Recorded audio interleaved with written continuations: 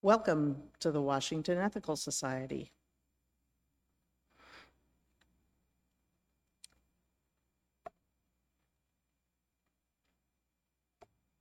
Whether you're joining us live or watching the recording,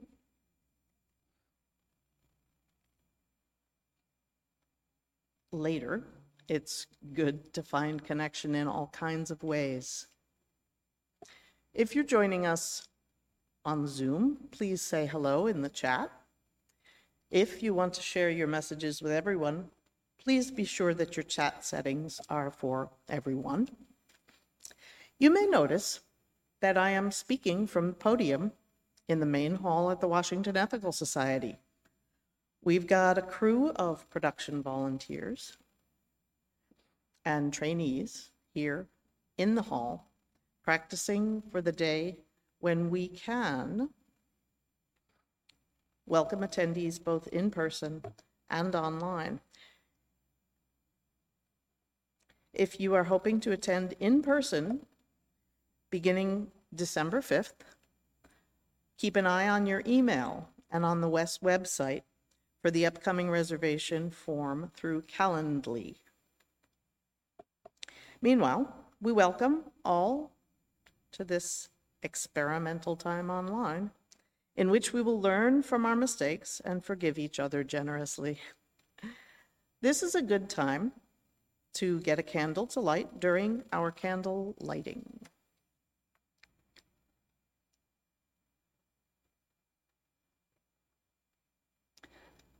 Once you are prepared, I invite you to settle into a comfy seat with your beverage of choice as we continue to gather. And I know that there are some folks who have joined us in the Zoom meeting. And let us see what we have to say.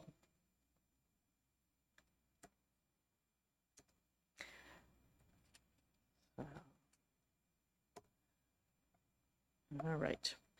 Remember the forgive each other generously part. All right. So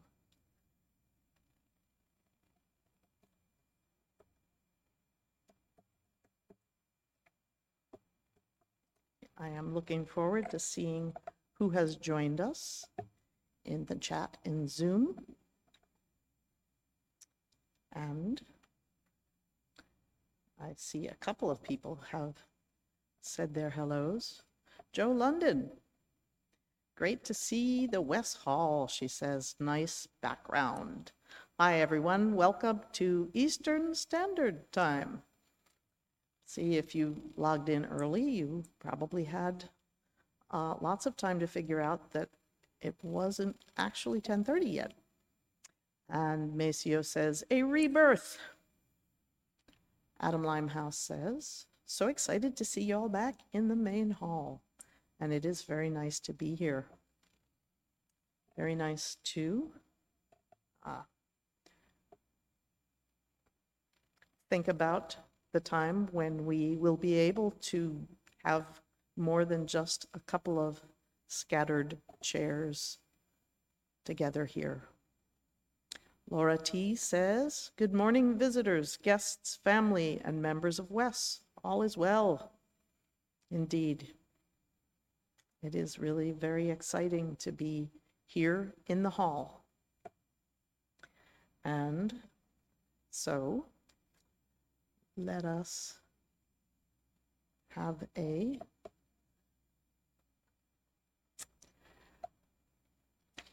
So if you have not had a chance to get a candle to light later on, now is a good time to do that. So as you're prepared,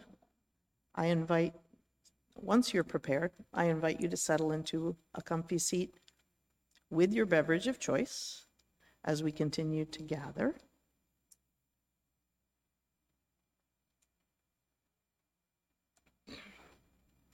Opening words this morning are from the Reverend Tanya Marquez. She wrote both the English and the Spanish.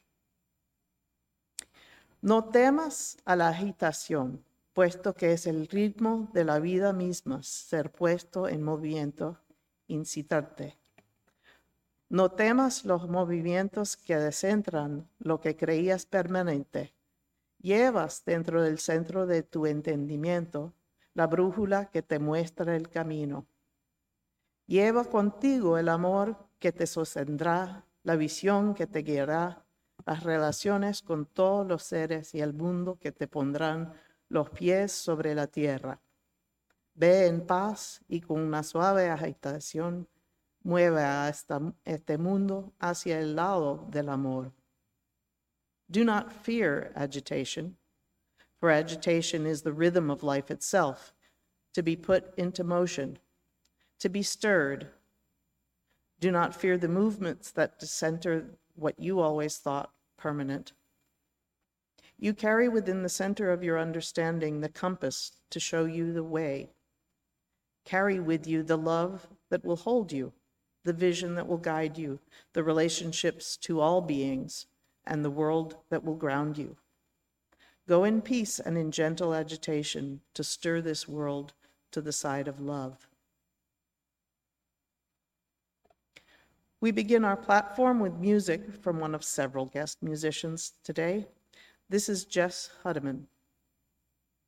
There is more love somewhere. There is more love somewhere. I'm gonna keep on till I find it. There is more love somewhere. There is more hope somewhere. There is more hope somewhere. I'm gonna keep on till I find it. There is more hope somewhere. There is more peace somewhere. There is more peace somewhere. I'm gonna keep on till I find it. There is more peace somewhere. There is more joy somewhere. There is more joy somewhere. I'm gonna keep on till I find it. There is more joy somewhere.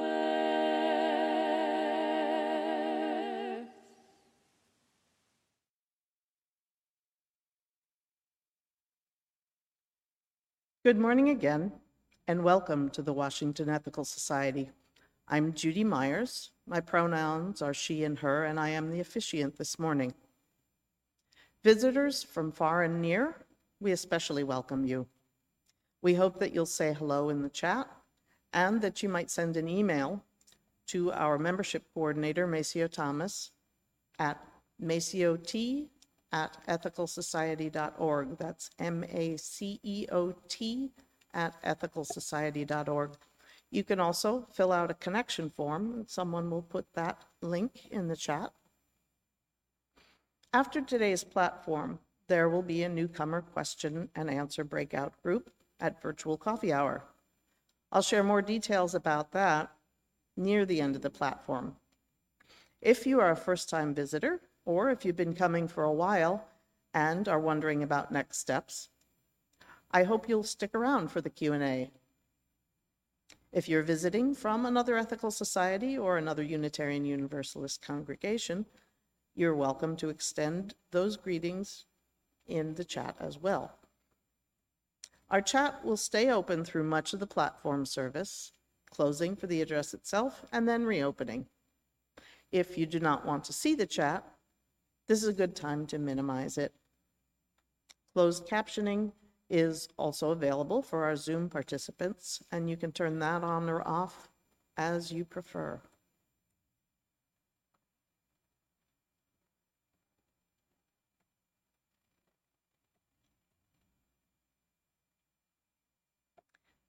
Each week, we read our statement of purpose as a reminder of our shared values.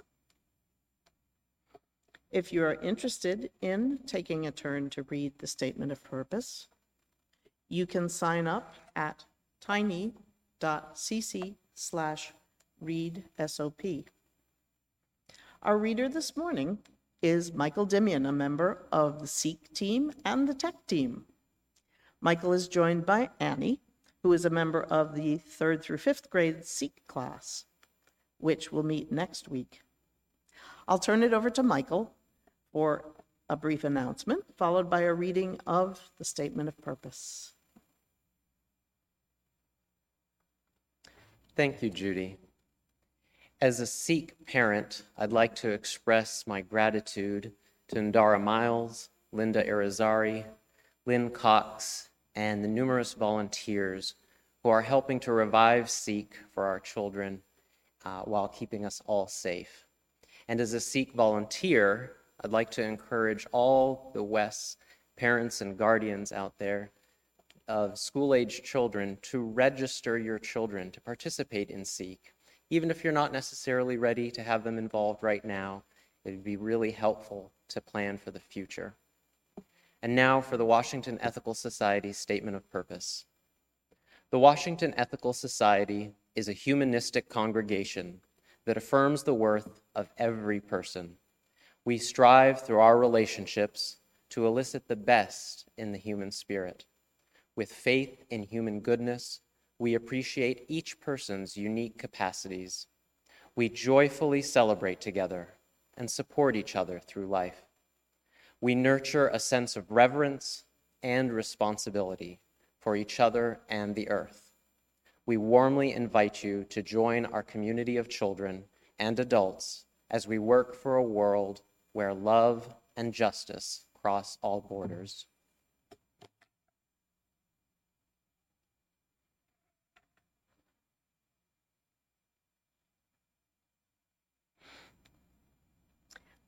If you have a candle at home, I invite you to light it now as Annie lights our candle in the hall and I share our candle lighting words.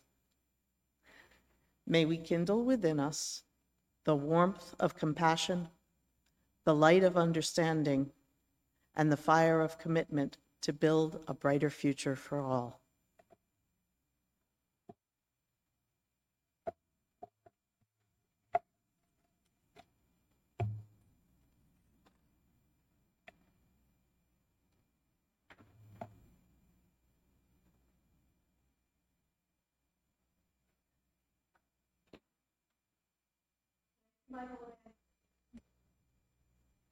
And thank you, Judy. Good morning.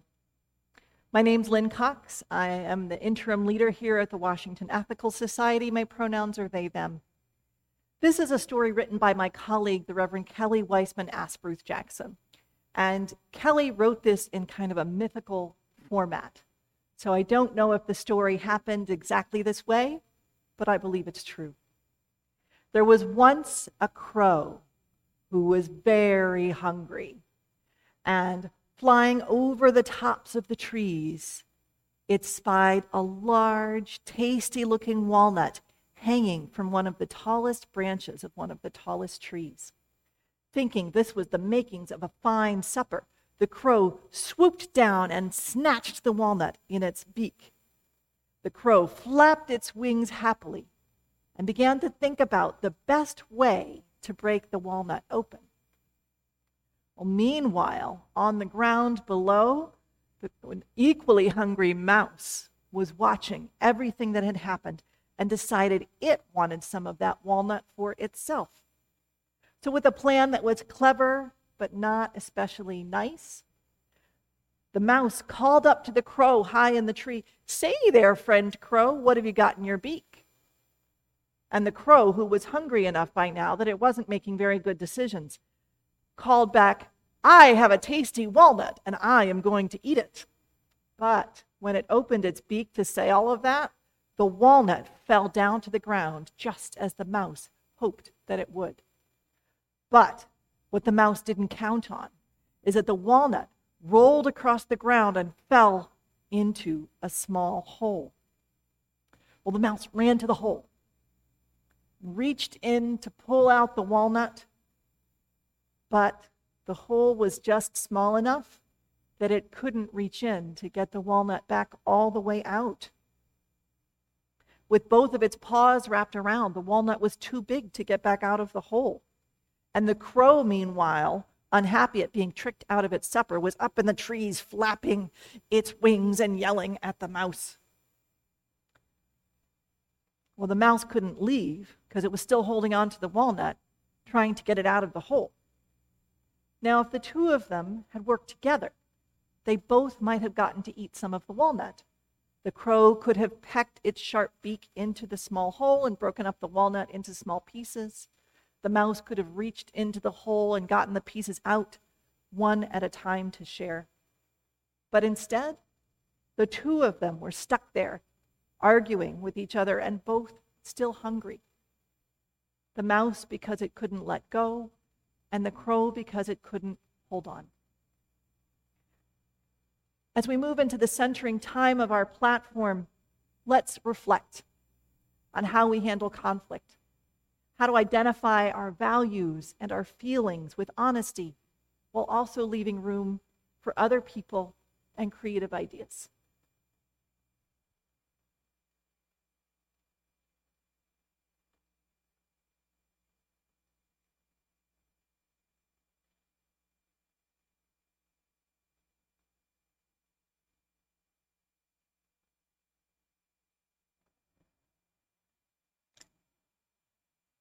Each week, we ring this chime in solidarity with people around the world. Today, I'm particularly mindful of medical professionals and scientists who are helping to roll out vaccinations for children ages 5 through 11. As we listen to the chime, let us remember our connection to each other and the world around us.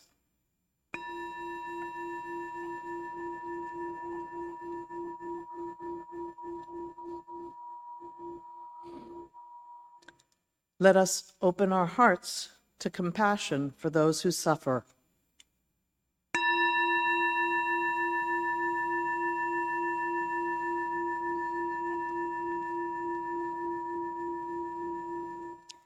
And let us commit ourselves to the work that calls for our love.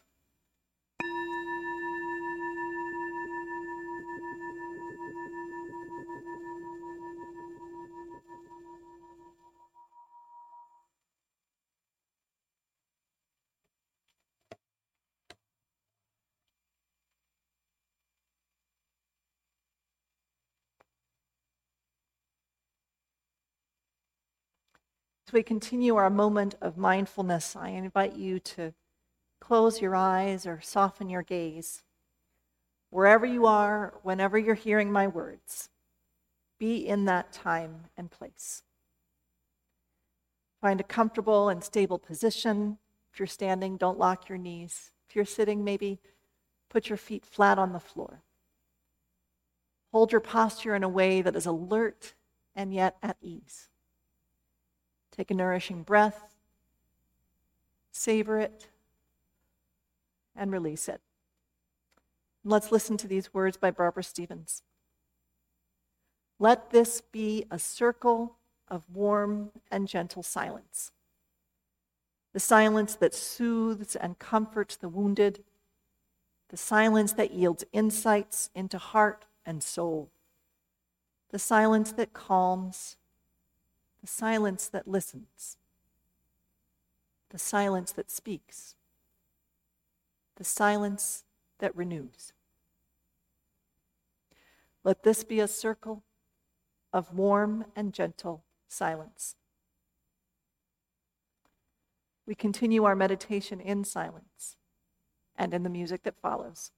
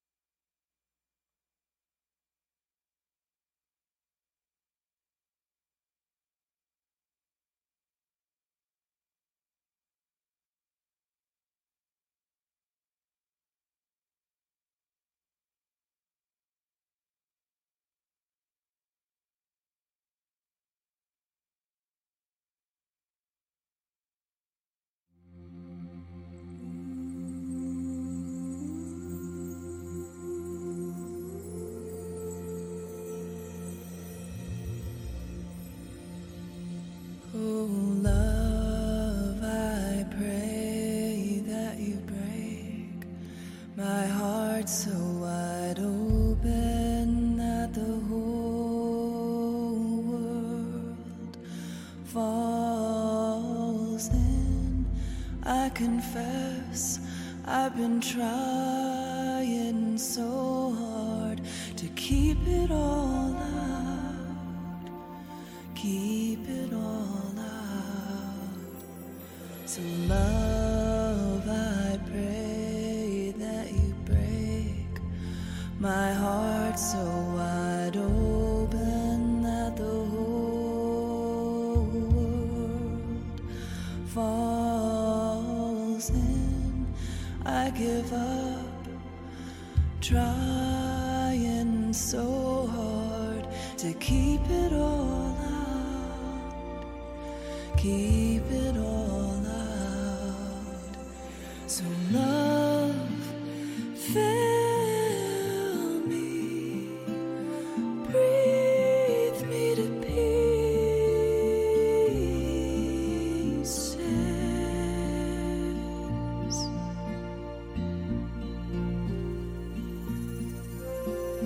Love, I pray that you break my heart so wide open that the whole world falls in.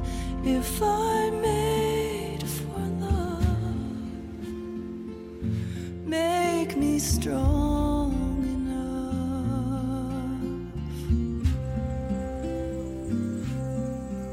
And when I need to hide, love, hold me in your grace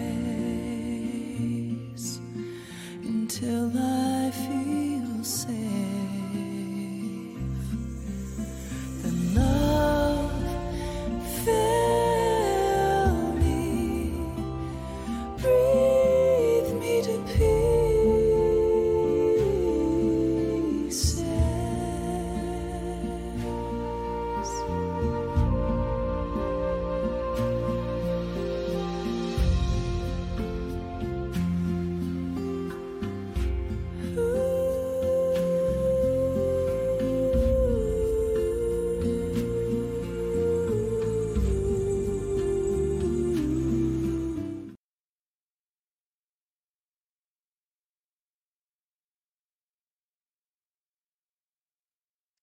Our reading this morning is an excerpt from See No Stranger by Valerie Quare.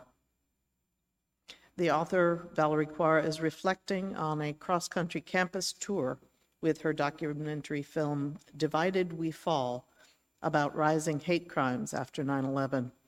She toured with Sharat Raju, who co-created the film with her and eventually became her husband. Deep listening is an act of surrender, We risk being changed by what we hear. When I really want to hear another person's story, I try to leave my preconceptions at the door and draw close to their telling. I'm always partially listening to the thoughts in my own head when others are speaking, so I consciously quiet my thoughts and begin to listen with my senses. Empathy is cognitive and emotional. To inhabit another person's view of the world is to feel the world with them. But I also know that it's okay if I don't feel very much for them at all. I just need to feel safe enough to stay curious. The most critical part of listening is asking, what is at stake for the other person? I try to understand what matters to them, not what I think matters. Sometimes I start to lose myself in their story. As soon as I notice feeling unmoored, I try to pull myself back into my body, like returning home. As Hannah Arendt says, one trains one's imagination to go visiting. When the story is done, we must return to our skin, our own worldview, and notice how we have been changed by our visit. So I ask myself, what is this story demanding of me? What will I do now that I know this? When I listen that deeply, it feels like a dance between two poles, between myself and another person, between what is at stake for them and what is at stake for me. I call this the circle of listening. The dance can take place in any length of time, 90 seconds or 90 minutes. I can be listening to a friend on the phone or a survivor's testimony or an opponent's story. The process is the same. I draw close to them, return, respond, and draw close to listen again, moving in a circle animated by wonder. Sometimes I feel empathy, that is, I feel as they are feeling. Other times, say, when a child in my care is wailing. A child in my care is wailing. I don't need to feel empathy in order to know how to respond. In fact, sometimes empathy gets in the way. For decades, documentary filmmakers have told stories about immigrants and refugees and survivors of violence. Empathy was the goal. The idea was that if we just humanized people, it would motivate audiences to action. But witnessing suffering does not necessarily lead to meaningful action. The credits roll, we go home or swipe the screen. We think that something has been accomplished because we are emotionally spent, but nothing has changed. We can have all the empathy in the world for a group of people and still participate in the structures and systems that oppress them. We might believe we are listening, but we have journeyed only half the circle. We've drawn close to the story and lost ourselves in another's experience, but we haven't returned to ourselves and asked, what does this demand of me? Is it the reckoning of my privilege?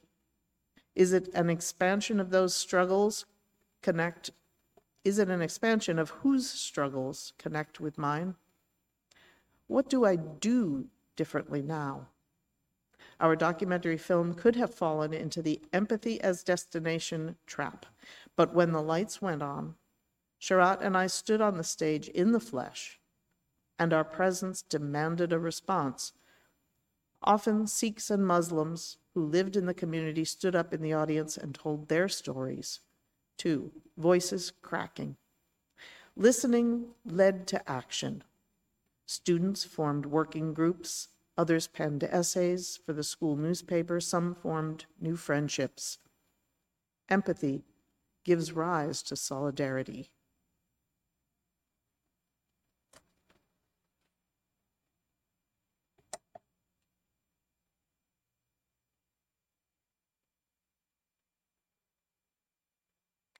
I have been the mouse, and I've been the crow. I've been the one stuck in a conflict or an unproductive pattern because I couldn't hold on or couldn't come to terms with not holding on. And I've been the one who was stuck because I couldn't let go. Something I noticed about the story I told earlier is that the mouse and the crow were both hungry. And this may have contributed to their ability to make good decisions and to be kind.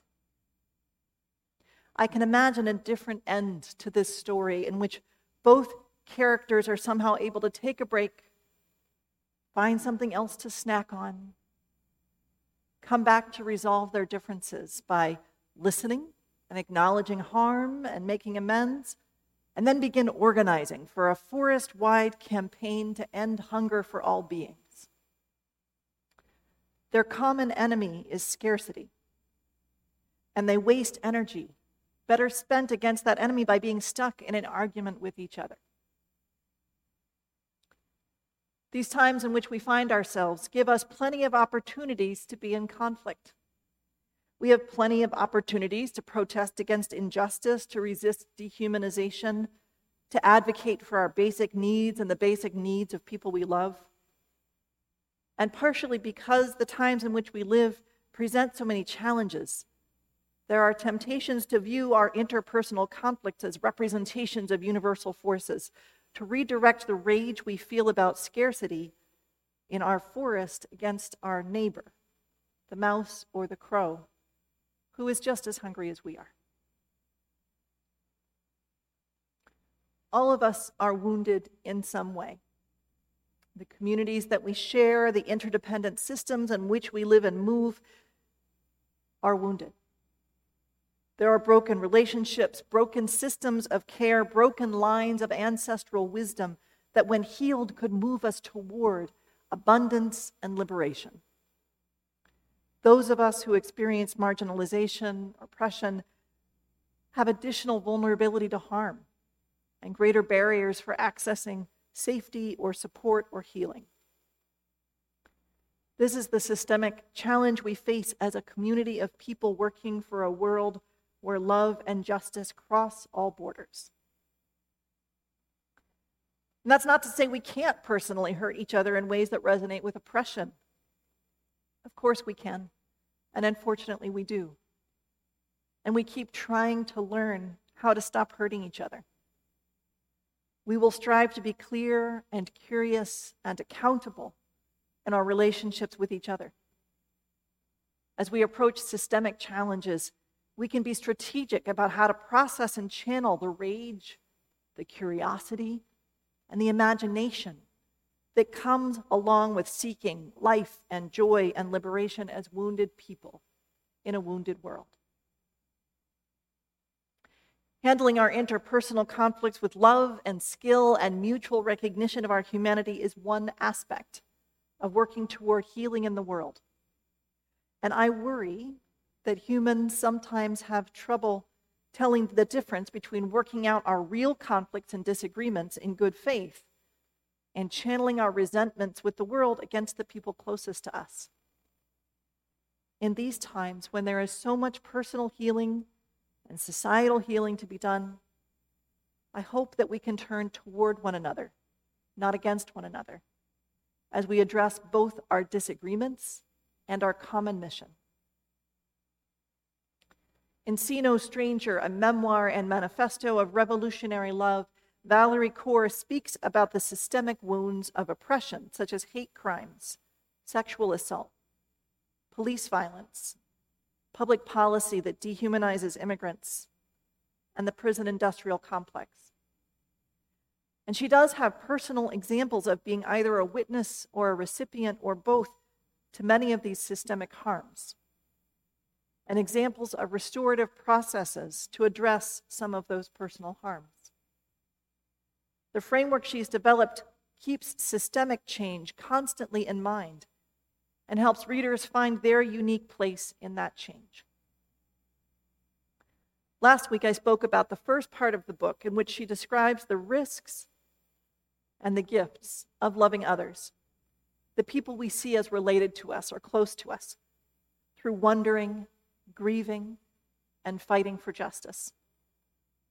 In the second section of the book, Kaur invites readers to consider our actions with regard to our opponents, people whose beliefs, words, or actions cause violence, injustice, or harm. And this can include people close to us, the people we love, as well as people that we don't know at all. Consistent with the title, See No Stranger, our opponents are still human. And it's important that we remember that. In Cora's worldview, every person she meets is a part of herself that she does not yet know. Which doesn't mean that we should expose ourselves to harm when it's not safe to engage with a certain opponent. And I'll get to that later. The second section of the book, Tend the Wound, begins with the internal action of recognizing and naming our rage and processing that rage in safe containers so that it can be channeled effectively. Prepared in this way, if and when it is safe, we may have the capacity to listen to our opponents, not necessarily to reach agreement, but to remain grounded in humanization. Cora writes, I do not owe my opponents my affection, warmth, or regard, but I do owe myself a chance to live in this world without the burden of hate. Combining the wisdom gained from dealing with rage internally and from making space to listen, we reimagine a world in which all can flourish. Last week, I shared with you that part of my training as a clergy person included a round of a chaplaincy internship at a hospital. And there was a lot going on in the year leading up to that internship. I felt out of place in California, out of character as I tried to figure out how to fake being middle class in my first semester of graduate school, out of sorts as I learned more in my classes about formal analysis of systemic oppression with no clear personal path for addressing it. Also, I was working and going to school and not getting enough sleep or protein. I received some feedback that I came across as angry, often, and disproportionate to the situation. And maybe that was true. It's possible that some of my anger was focused in places where there was harm, but that was taboo to mention. And possible that some of my anger was directed at the nearest target because I didn't have enough tools to process the past experiences that had left me wounded. So I came home to DC for my chaplaincy. When I told my supervisor about the feedback that I'd received, she said she didn't see it, but she could believe it was there. She said that anyone who cares about social justice has some anger inside somewhere. A change of scenery, a way to be of service, and a chaplaincy intern learning group, and then some therapy at the end of all that, provided the tools I needed to process my rage. One of the things I learned was that it helps me to have a container that includes both action and reflection. Embodied contemplative practice, ways of helping people, and a set-aside time and place to reflect on meaning and purpose are all necessary for me. I can't keep it all in my head or my heart. I also have to have some embodied experience. And I can't make good use of my experience unless I also engage my head and my heart. Together, a whole container of mind, heart, and body leads me, I hope, to use my anger to try to create communities of care and to join with others for systemic change. Rage can help us address harm when we know how to use it. Cora writes of different tools that she found for recognizing, naming, and processing rage in her own life.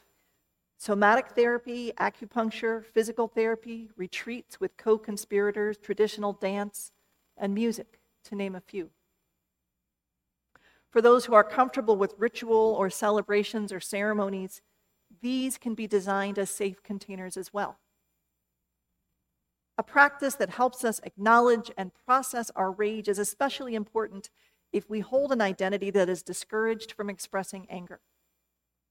Some of us, by the nature of who we are and how we arrived in the world, are considered dangerous at all times and are taught to keep voices down, so as not to scare the people who could hurt us.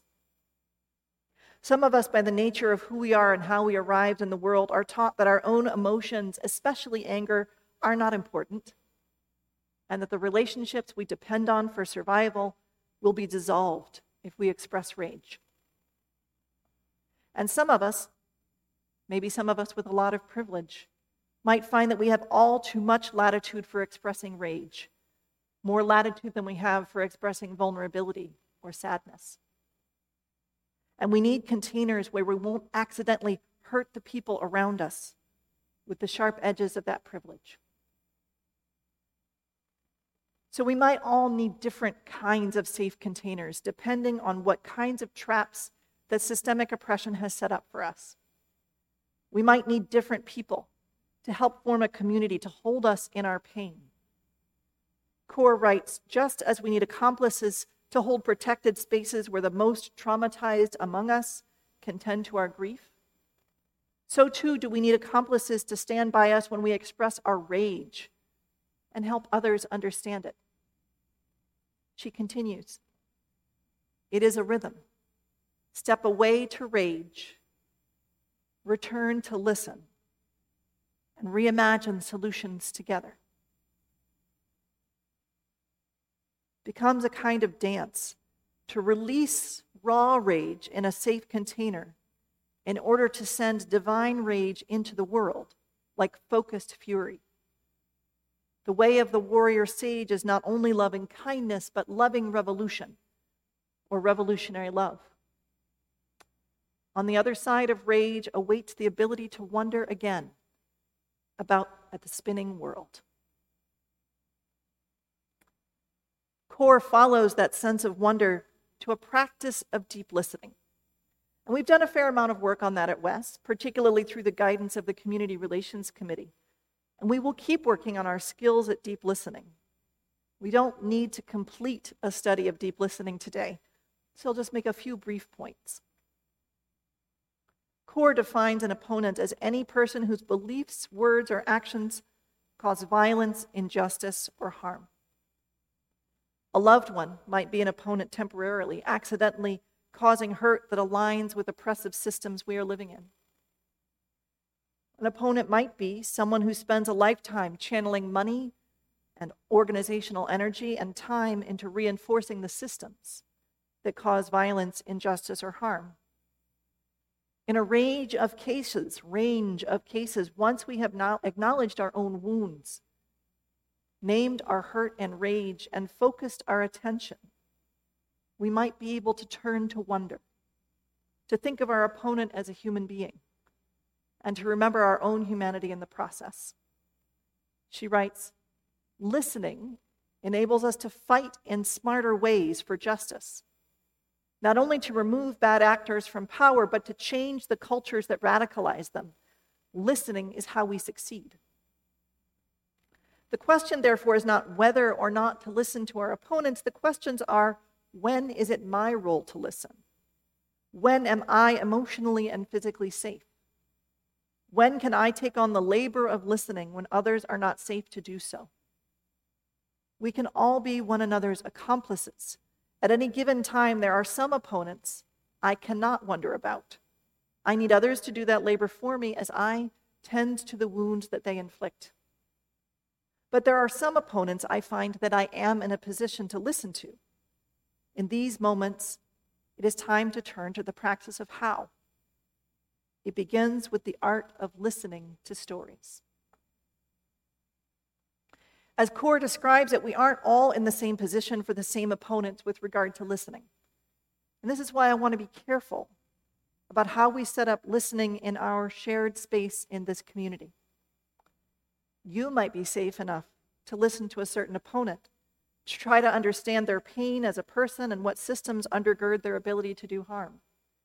That doesn't mean it's safe for everyone in this community to do that. And if we try to do that listening in a public way, to do a performance of listening, we risk giving someone a larger audience for spreading misinformation and hurt.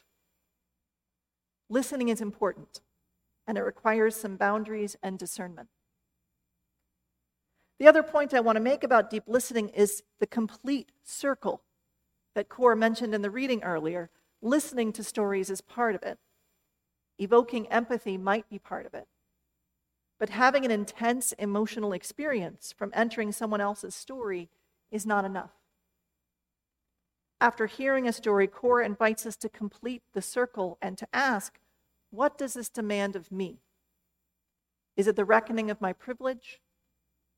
Is it an expansion of whose struggles connect with mine? What will I do differently now? Wes was an incubator of the Immigration Film Festival. I see in the festival and in Wes's involvement some of the same goals that Cora describes. The object is not merely emotional tourism. Discussions with filmmakers and with members of the community help to transform stories into action. Immigration justice is one of the issues that I see Wes members most engaged with, from policy advocacy in partnership with CAN, the Congregation Action Network, and UUSJ, the Youth for Social Justice, to direct service to our neighbors through Food Justice DMV and the Afghan Welcome Project. The complete circle of listening humanizes the people involved in a complex set of stories and provides motivation and connections that move us to meaningful, focused action.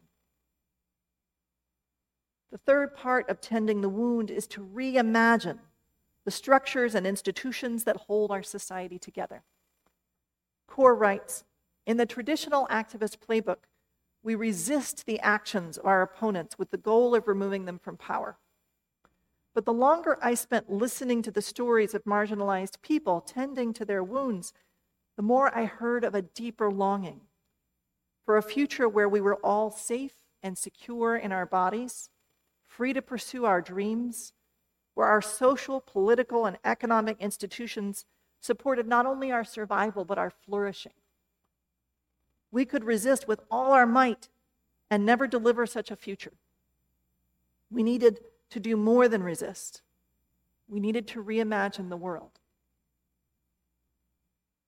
As Cora points out, much of the injustice we resist today is simply rebranding the injustice that is built into the structure of this country, with tentacles reaching back to the first forays of European colonization. The history we are holding in this moment contains echoes of slavery, attempted genocide of indigenous people, exploitation of labor, and corporate evasion of responsibility in the name of profit. Some of what we do is resistance to try to minimize the harm that's caused in a wounded system.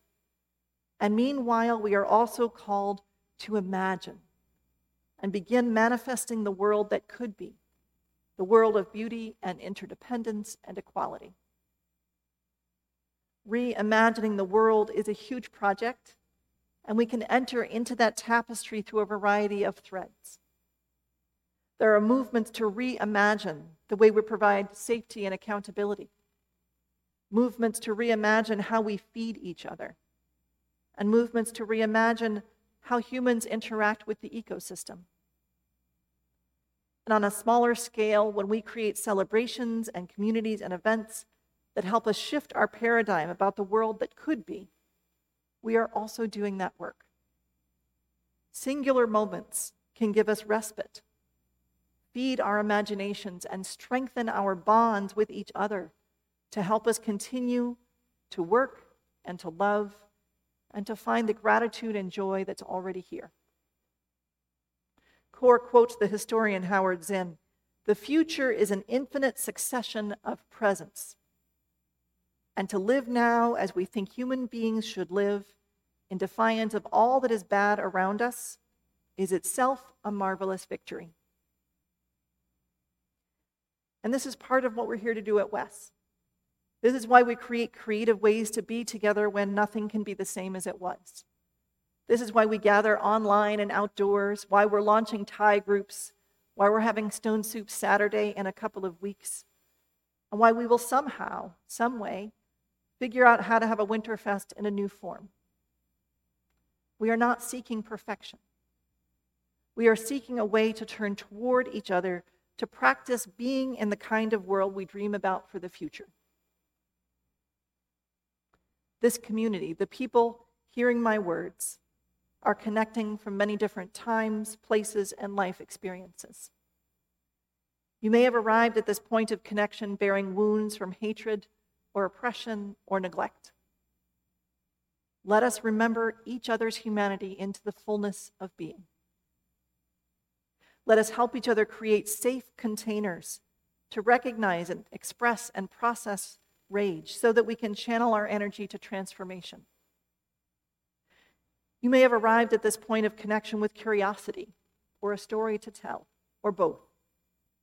Let us gather in tie groups and affinity groups and learning groups to practice the art of deep listening. You may have arrived at this point of connection with a longing for a different world, a world of abundance and justice and beauty. Let us be companions to each other in moving toward that world, creating moments that foretell it and movements that bring it into being. May it be so. After some music, we'll have community sharing time when you can write into the chat about what resonated with you today. In this time in between, you might prepare for community sharing by reflecting on a personal experience or an activity at West that illustrates the values we're lifting up today. As we contemplate, rest, and reflect, let us experience the beauty of the musical response.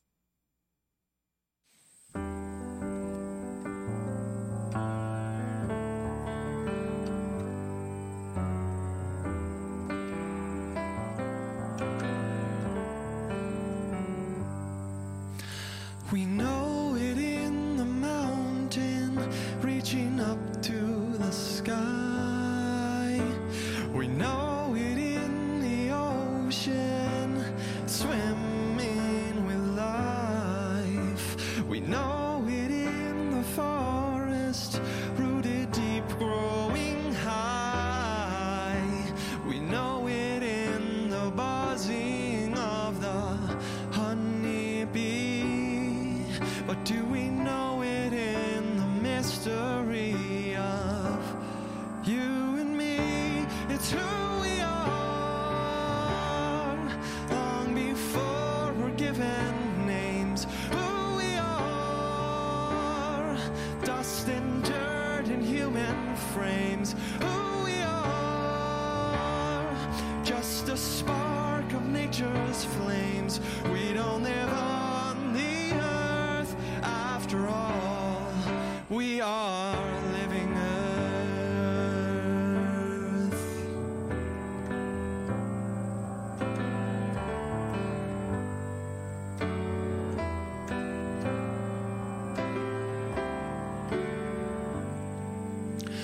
We know it in the glowing of the burning trees. We know it in the crashing waves of the rising seas. We know it in the fading of the birds' melodies. We know it in the bone-dry ridge where the river used to be. But do we know it in the emptiness within you and me? It's who we are, long before we're given names. Who we are, dust and dirt and human frames. Who we are, just a spark of nature's flames. We don't live on the earth after all. We are living earth. If we really knew who we belong to, what are the loads we wouldn't have to hold on to? If we really knew who we belong to, what would our hearts feel called to do? If we knew this truth, well, we might just break through to a deeper belonging as siblings in nature's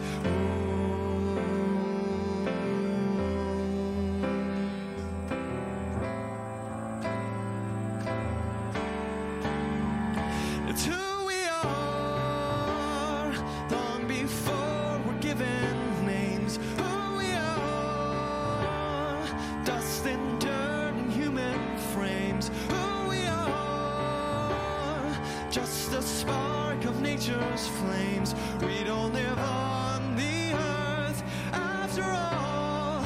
We are living earth.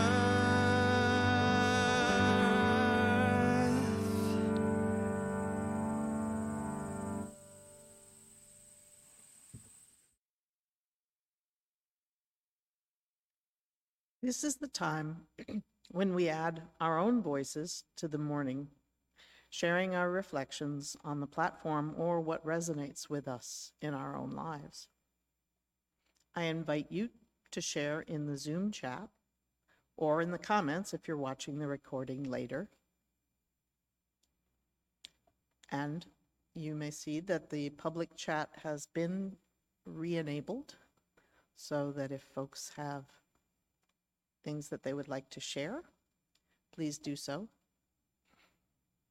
I, for one, would like to thank Lynn for a very thoughtful platform because it's given me a number of things to chew on, and I look forward to doing so. We've been talking about deep listening, and I very much appreciate that.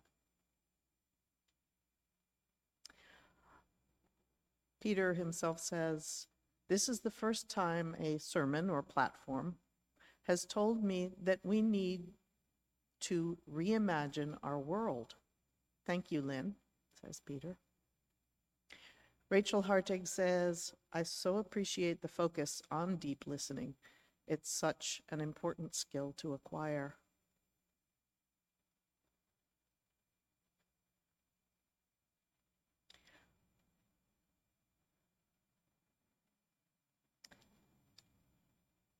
If people would like to continue discussing this, we'll have an opportunity in the virtual coffee hour later. And I will come back to reading additional comments.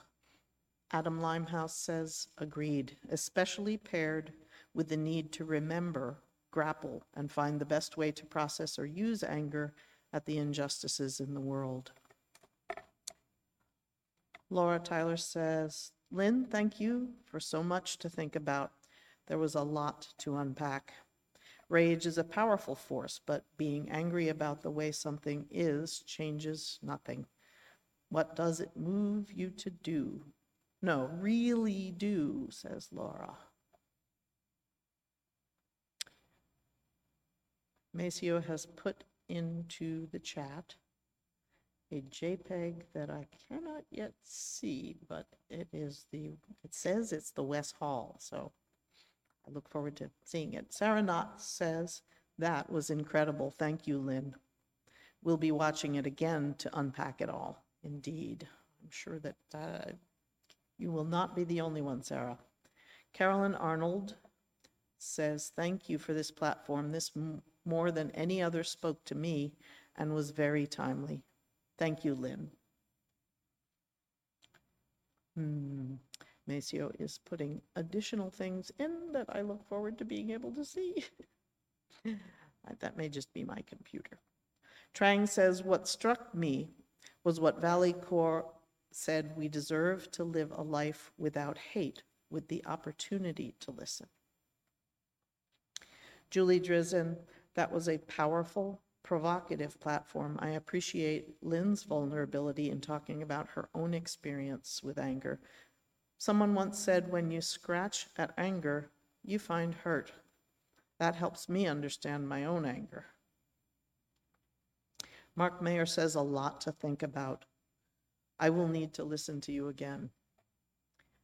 And undoubtedly, there will be a number of us doing that again.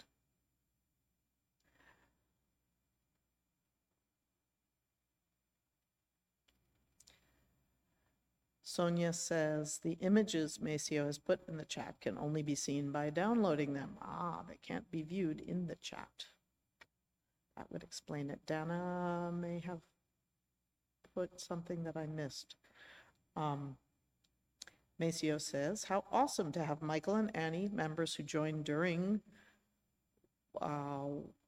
during the pandemic, I presume, while we were exclusively virtual, light the candle at our first day back in the physical space. Indeed, it's delightful. Abby says, I appreciated the recitation of how we have come into the world with different messages about rage. Joe London says, someone I know is concerned about homelessness and is establishing a new NGO to address this terrible problem. I plan to find a way to join in the effort. Thank you, Dana. With the correction of Lynn's, well, misgendering of Lynn. I appreciate the correction. Maceo says the photos are behind the scenes. I'll make sure they get shared. Thank you. Vincent Tyler says, AV team, the audio is great. The visuals and the transitions are outstanding. All right, yay. Fabulous job they are doing. And Julie Drizzen says, sorry, Lynn, I should have said there and them. We are all learning.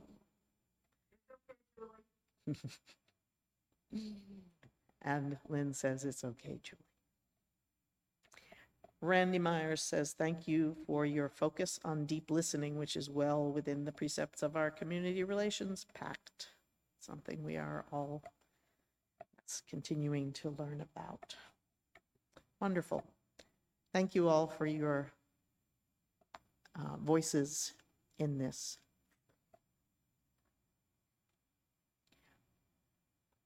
Just as we share our perspectives in community, so do we share our material gifts.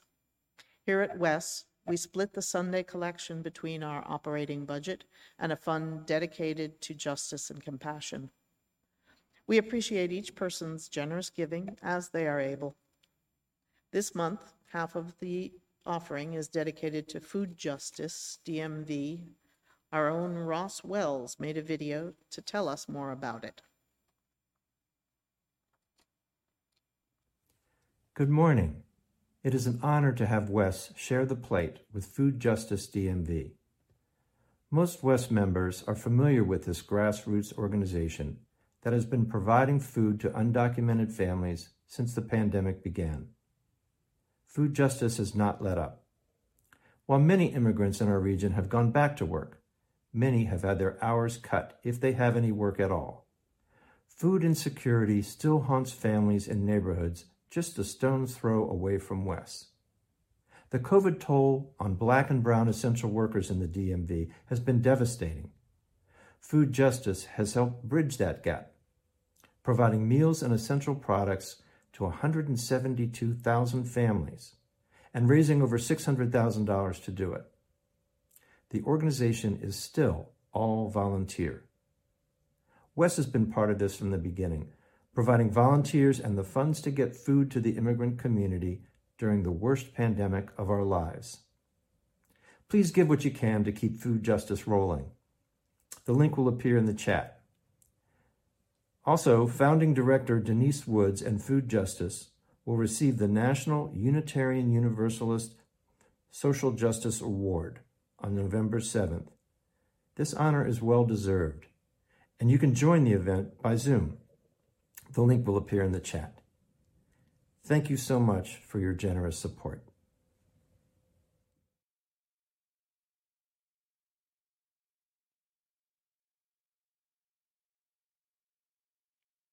To donate online, go to tiny.cc/westgives and click through to the donation form.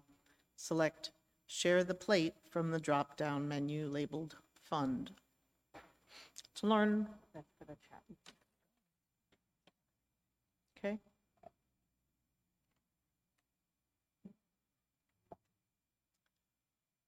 So on the slide, you'll see the number to give by text for today's collection.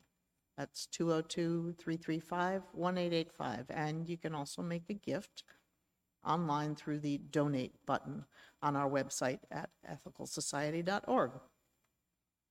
We will now receive your gifts and the gift of music.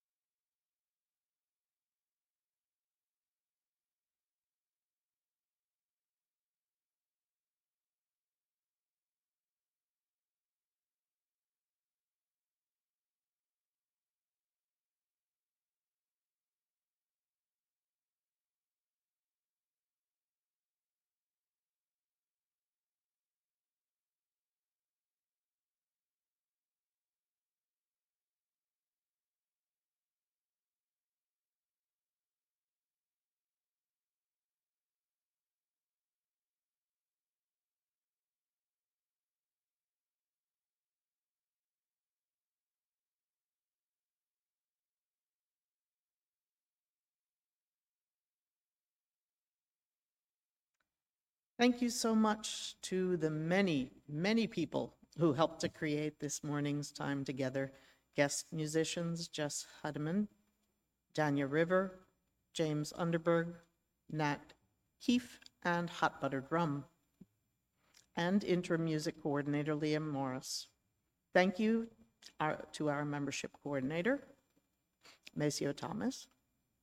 Thank you to slide artists John and Abby Dakin. Thank you to today's tech team, amazing tech team, John Pfeiffer, John Lika, Sonia Coopers, Kate Lang, Patrick McNeely, and Peter Bishop. Extraordinary work. Thank you to Robin Kravitz for communication support. Thank you to Alex Abbott for hosting the virtual coffee hour following today's platform. And thank you to those who are leading and supporting our work in the weeks to come. As always, this week has a variety of opportunities for WES members and friends to connect virtually around shared interests and in support meetings and discussion groups. And we hope you'll join us again next Sunday, November 14th, when interim leader Lynn Cox will continue with part 3 of a 3-part series on See No Stranger. Next week's platform is entitled Breathe and Push. And a few things to celebrate and look forward to today and in the days ahead. Congratulations to the newest member of the Lay Leadership Development Committee, Brian Holland. We trusted that he won the election at the membership meeting, and it also seemed appropriate to mention it here in platform. Brian joins Adam Goldberg, Adam Briskin Limehouse, and Vincent Tyler. Thank you to Shayla Bokum, who is stepping off the LLDC. If you are new to the Washington Ethical Society, please join membership coordinator Maceo Thomas for a Q&A session during your virtual coffee hour on Zoom. Whether you're just visiting and curious or you're looking for the next step to deepen your involvement with WES, bring your questions. Ask for the newcomer Q&A breakout group in the Zoom meeting for a virtual coffee hour. Cottage meetings. The one that is happening today, today's meeting will occur at 1 o'clock, not 12:30, as you may have seen in other communication. That 1 o'clock meeting, cottage meeting, is the only one happening today, but there are plenty of spaces in the meetings in the coming week. Please be sure to sign up for one of them.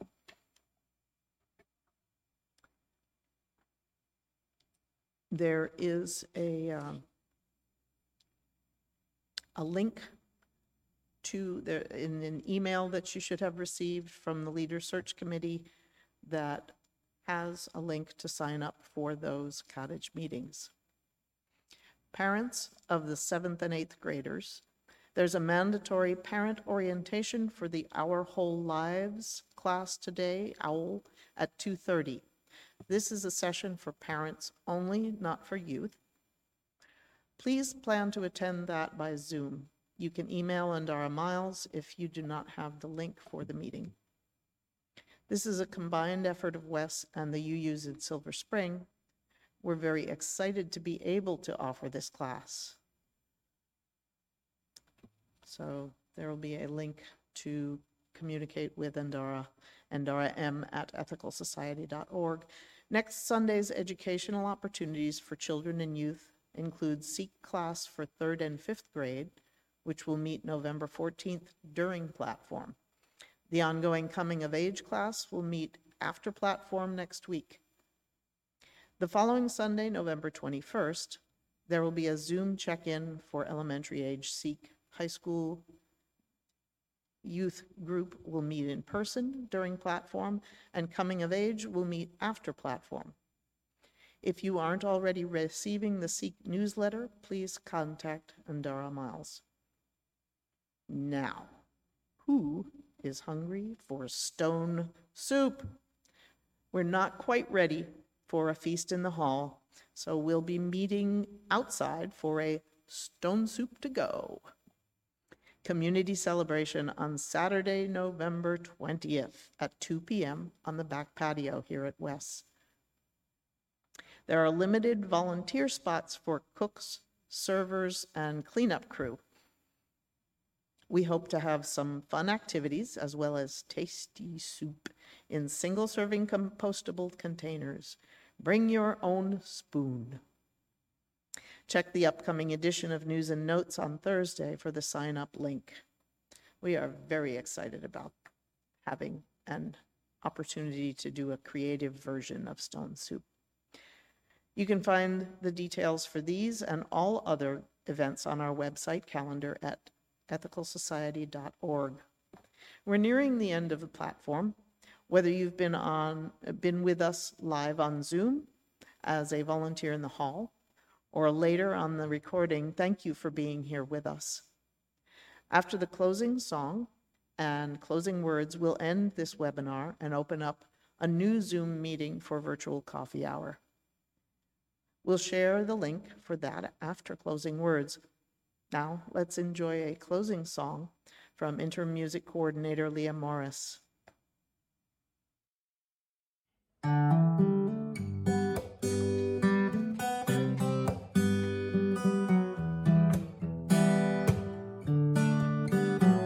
Does love's light flicker when we fear danger? Could we see no stranger?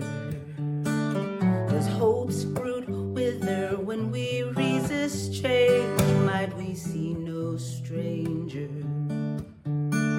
We all share one history, one common destiny. One voice rings out in the dark.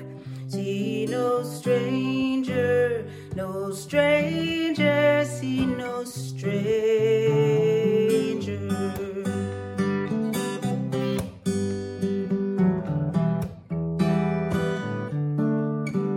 If we all shared one mother, a blue pearl in space, might we see no stranger? Could we love one another? Could we share this place? Might we see no stranger? We all share one history, one common destiny. Each voice proclaims who we are. See no stranger, no stranger, see no stranger. See no stranger, no stranger, see no stranger. See no stranger, no stranger, see no stranger.